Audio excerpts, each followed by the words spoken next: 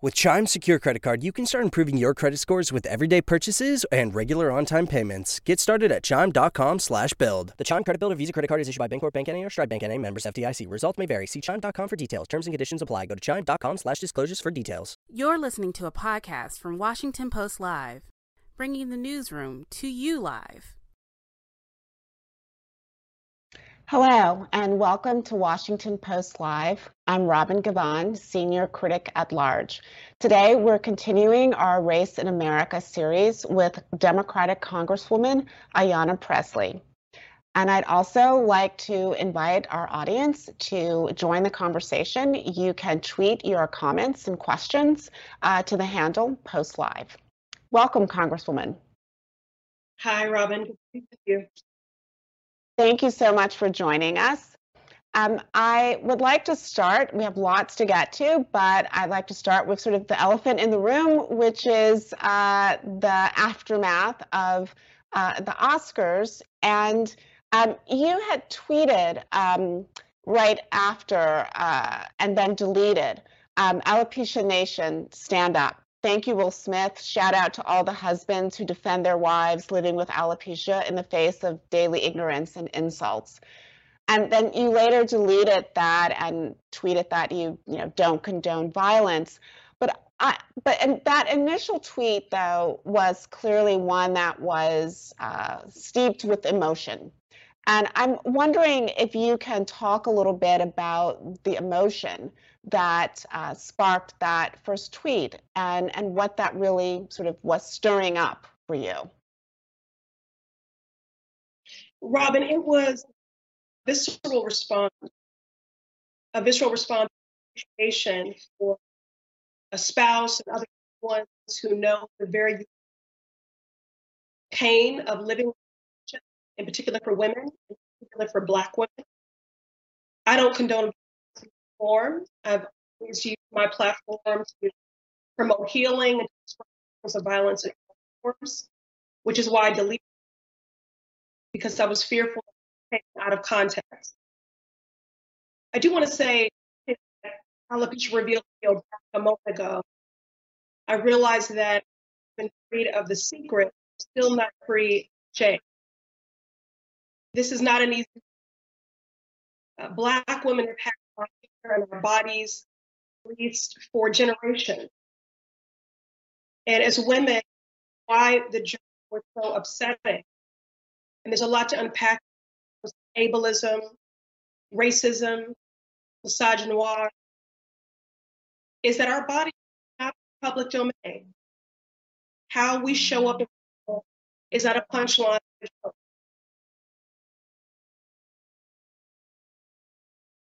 Yeah, I just want to mention that the audio is dropping out a little bit, so please forgive me if I might have to ask you to repeat a couple of things, okay. But we will press on.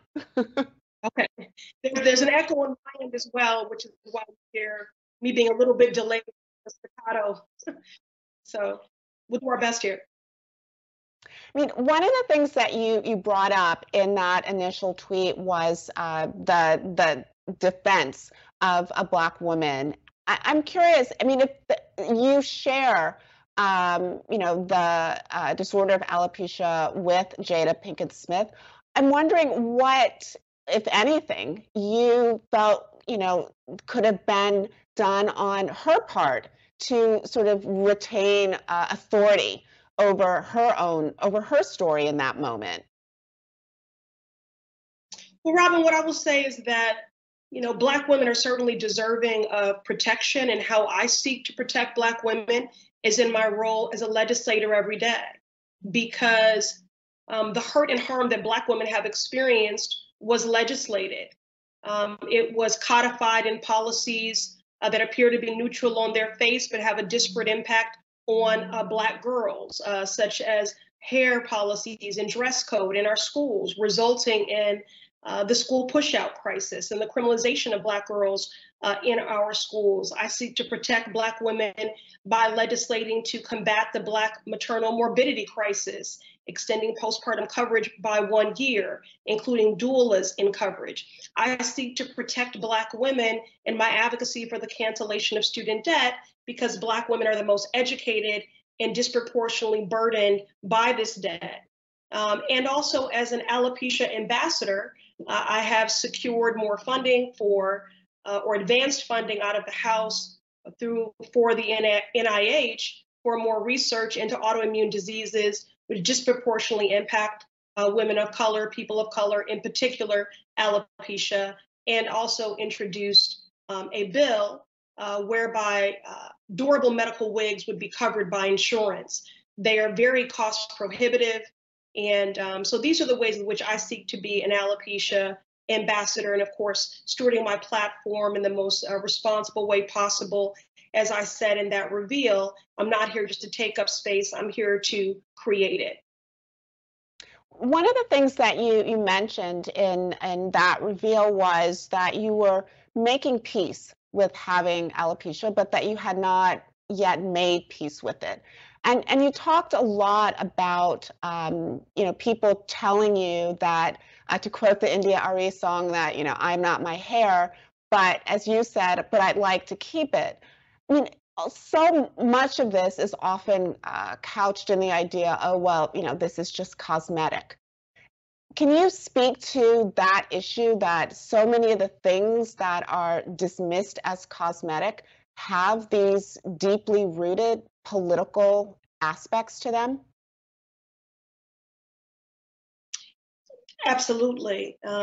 That is why I was proud to be an original co-sponsor of the Crown Act, banning race-based hair discrimination, again, because these anti-Black policies have been codified through our laws, creating environments where we feel fearful and experience discrimination simply for showing up in the world as we are made. And so it is not only political, but these things also do take a psychological toll. How I show up in the world as a bald Black woman is disruptive for many people. It challenges conventional and societal norms of what is professional, of what is pretty, what is feminine, what is acceptable. And that is, some days are harder than others. And so, as I said, I have freed myself of the secret, but I have not freed myself from the shame. This is not easy. And I'm fortunate that I do have the support, not only of my team, my staff every day in Congress, but certainly most of all, my family and my husband and then our daughter. I remember shortly after my reveal going to one of my daughter's dance recitals. And as I entered the room, I felt a lot of eyes on me. And I remember asking her if I embarrassed her. And her response was that everyone was looking at me because I'm so beautiful. And my husband's response on those days where I have felt unworthy of love and self-conscious and vulnerable in the worst kind of ways is that I don't need hair to wear a crown. And so the love of my family and my chosen family has been very restorative. But again, everything that a woman does, everything a Black woman does, certainly everything that a Black woman in Congress does is political. And that includes, and especially, our hair. As you have, continued on and telling your story, and you continue to, as you said, look in the mirror every day and recognize the person that you see. Are you at a place now where your appearance has now become more empowering and more a builder of confidence than something that produced shame? Robin, I'm very grateful for my alopecia family and the broader community of, some 7 million strong who again understand this unique walk and that it is certainly much more than cosmetic. And so when I look in the mirror, I see myself, I recognize that this is the most recent iteration and form of me. But it is still an adjustment and hard not to mourn the prior version of myself, one that seemed a very authentic expression of both my ethno and Afrocentric pride in wearing my braids, but the perfect alignment of sort of where I was in my own journey as a woman, as a Black woman. And of course, that representation of my braids meant a lot to a lot of people as well. And so I will just say that I'm a work in progress, continually adjusting. And I feel a tremendous sense of responsibility, and it is a great honor as well to be a global ambassador for the alopecia community. I mean, you mentioned the braids that you used to wear and the impact that had on young girls who you met. What do you think the impact is on seeing a Supreme Court nominee who has sister locks?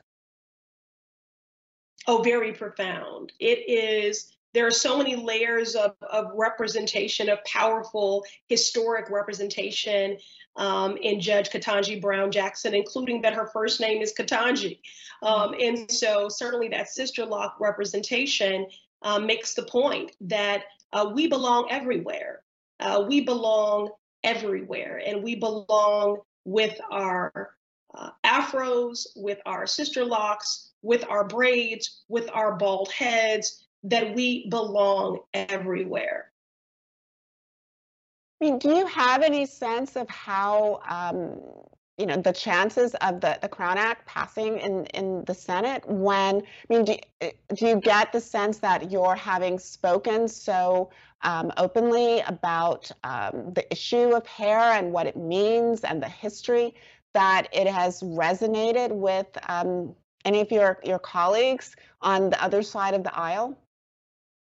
Robin, I'm an eternal optimist, and so I wouldn't be doing this work if I did not believe in the capacity of humanity to rise and to meet the moment.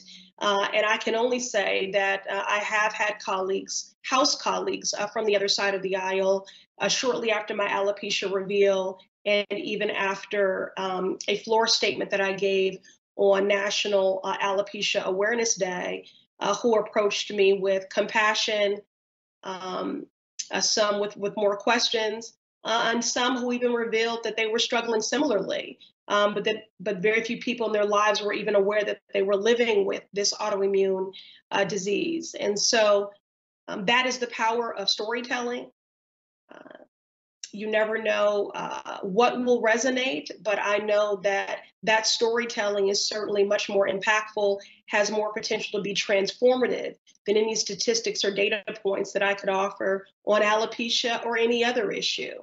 And so that is why I've been so transparent in my journey. So I'm optimistic.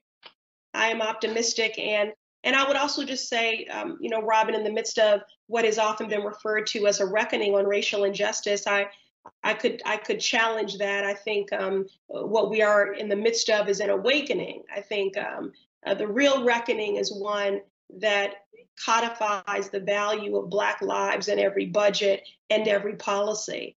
And so I think we are making strides there with the Crown Act passing the House. And I seek to continue to make those strides, whether it's combating the Black maternal morbidity crisis, whether it is canceling student debt, a nearly $2 trillion crisis disproportionately bore by Black women, or addressing the school pushout crisis, the criminalization of Black girls in our schools, which has been growing the school to confinement pathway. And so again, this is how I seek to protect Black women and girls, is using the power of not only storytelling, but the power of the legislative pen. Why did you think it was important to address the issue of medical grade wigs and having that being covered by Medicare? I mean, I don't want to, sort of define you as the aesthetics Congresswoman, but I mean, you really do seem to be zeroing in on this particular aspect of our culture and the way that it impacts people on a very intimate way. Well, I see the fight of civil rights and the work of justice as an intersectional fight. And so for me, disability justice has always been married to the work that I do for healthcare justice, for racial justice, for civil rights. And so this is a part of that broader work and agenda that I seek to advance. And many people don't understand just how cost prohibitive these wigs are. And the reason, at this point, I haven't chosen to wear a wig. That does not feel a part of my authentic walk, but you never say never. But when I think of the many children living with alopecia, in fact, there's a young 12-year-old girl who several weeks ago took her life, Rio Allred from Indiana, because of the bullying that she received at school for living with alopecia. And she had a wig that they would often rip off cruelly from her head. They would physically assault her, name call. So again, this takes a psychological toll because there is a social stigma to being a bald little girl or a bald woman. And anything that I can equip people with that will support them in navigating society in a way where they can show up without fear and without discrimination, I'm going to seek to do. And some of these medically durable wigs can be as much as $4,000. So when I think of our elders who are living on fixed income and the difference that this would make for them, and a medically durable wig is a wig that's customized, it's molded, it is, it will not endanger you if you're cooking and you bend down to open something in the oven. It's something that will stay on your head if you're a child playing a sport. And so that's why we're specifically saying medically durable wigs. And this was a bill introduced in partnership with my colleague, Representative Jim McGovern, chair of the Rules Committee, who serves in the Massachusetts delegation with me.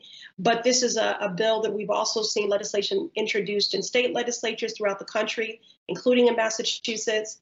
And that the National Alopecia Areata Foundation has legislatively been lobbying for many, many years. And I look forward to joining them in June when we have the National Alopecia Convention in Washington and a lobbying day as a part of that to do everything possible to earn the co-sponsors to eventually get this bill out for a vote and into law.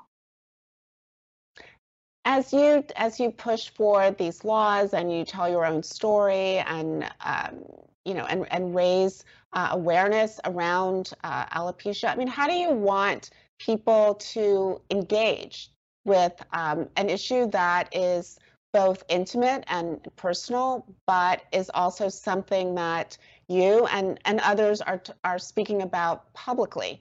I think it probably gets to the issue of, when you see someone who doesn't look like you, like how would you want to be engaged? Kindness, compassion. Again, it is certainly challenging to be met with rude stares or unsolicited advice or assumptions about why you are bald. Many people think that I shaved my head. I have alopecia totalis, so that means that I was robbed of all the hair on my head, my face, and my body. My eyebrows are microbladed on. I'm wearing false eyelashes, which many women do today for style and for fashion. But it's very traumatic to undergo a transformation not of your choosing, and then to experience bullying or rudeness or assumptions about you. Again, based on a transformation not of your choosing. And there are several forms of alopecia. And so what I would ask people to do is just educate yourself, ask questions. Robin, to your point about this being more than cosmetic, if you think about many years ago, women who underwent breast mastectomies while battling breast cancer, at that time, if you wanted to have breast reconstruction and have implants, that was not covered by insurance. And that is because people saw this as something that was just cosmetic. But as impacted women shared their stories, and people had a greater appreciation for how this impacted their sense of self, and also how the world viewed them and how the world engaged them. There was an understanding that this was something that had a medical impact and should be covered by insurance. And so now breast reconstruction is covered by insurance. And I just want people to understand that, with alopecia, an autoimmune disease, where your immune system attacks your hair follicles. And again, there are several versions of it. And I have alopecia totalis. That just because this doesn't threaten my life doesn't mean that it doesn't affect my life, or the 7 million people living with this who experience, again, social stigma, employment discrimination, and so much more. So it is painful, but there is also joy that we find by being in community with one another, with people who can relate to the unique hardships of this autoimmune disease.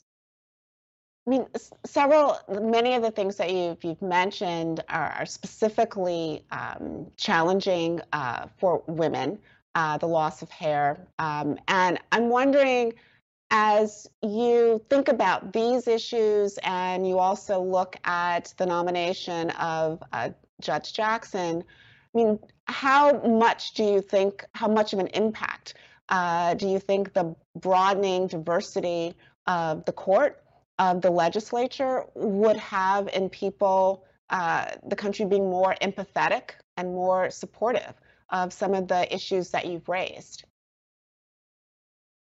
Well, Robin, I think whether you're talking about a city hall, the state house, Congress, or the Supreme Court, or any space where decisions are being made, if they're being developed through a completely monolithic and homogenized prism, it's to a disservice to all of us. We are all better served by diversity of perspective, lived experience, thought, and opinion.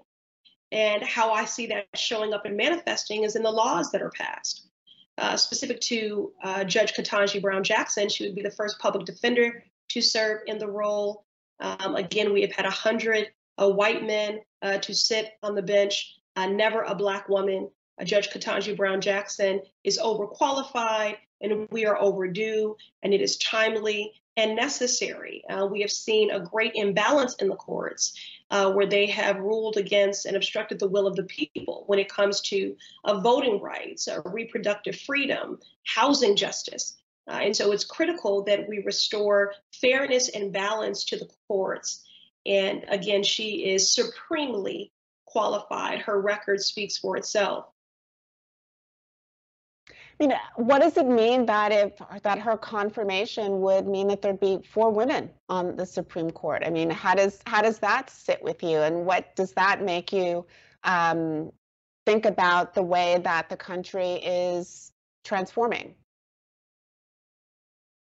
Well, it's certainly indicative of progress, and it's also indicative of the strength of a broader movement. I do want to just again give President Biden, as I have many times before, credit for being responsive to the movement that elected him and keeping his word with the nomination of Judge Ketanji Brown Jackson. So I find it incredibly encouraging. I find it affirming.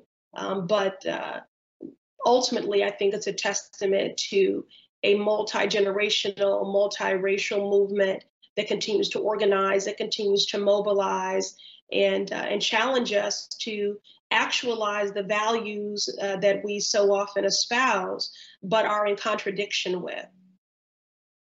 When you were watching some of the hearings, I mean, I'm curious, as people described her as being, so dignified and patient and composed, did you find that to be flattering, or did you find it frustrating that this was required of her as she dealt with some pretty challenging and daunting accusations?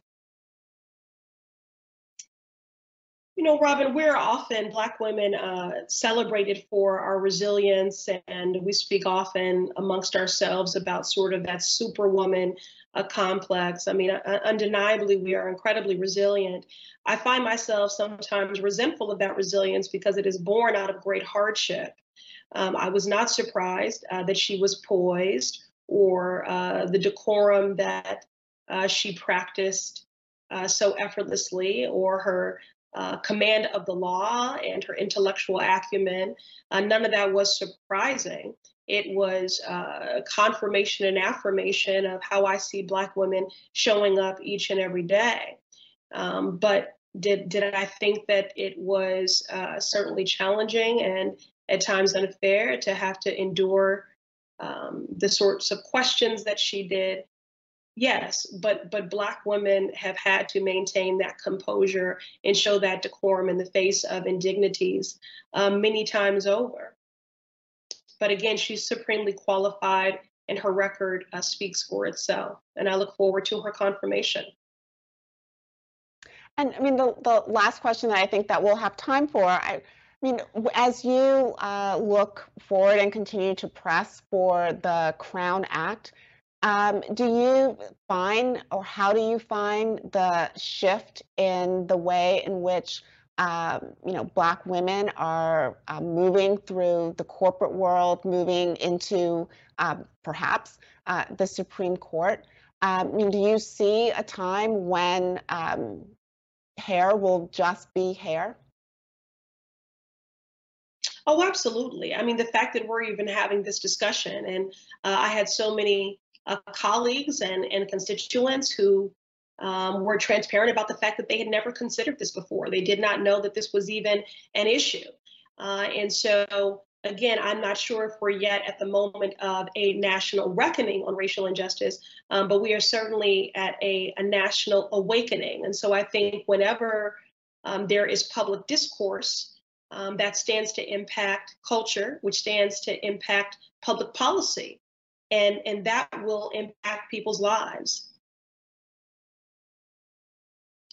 Well, I very much appreciate your joining us today. It's been an absolute pleasure. Thanks for listening. For more information on our upcoming programs, go to WashingtonPostLive.com. Ah, spring. Nothing like the world progressing towards summer to inspire your own progress.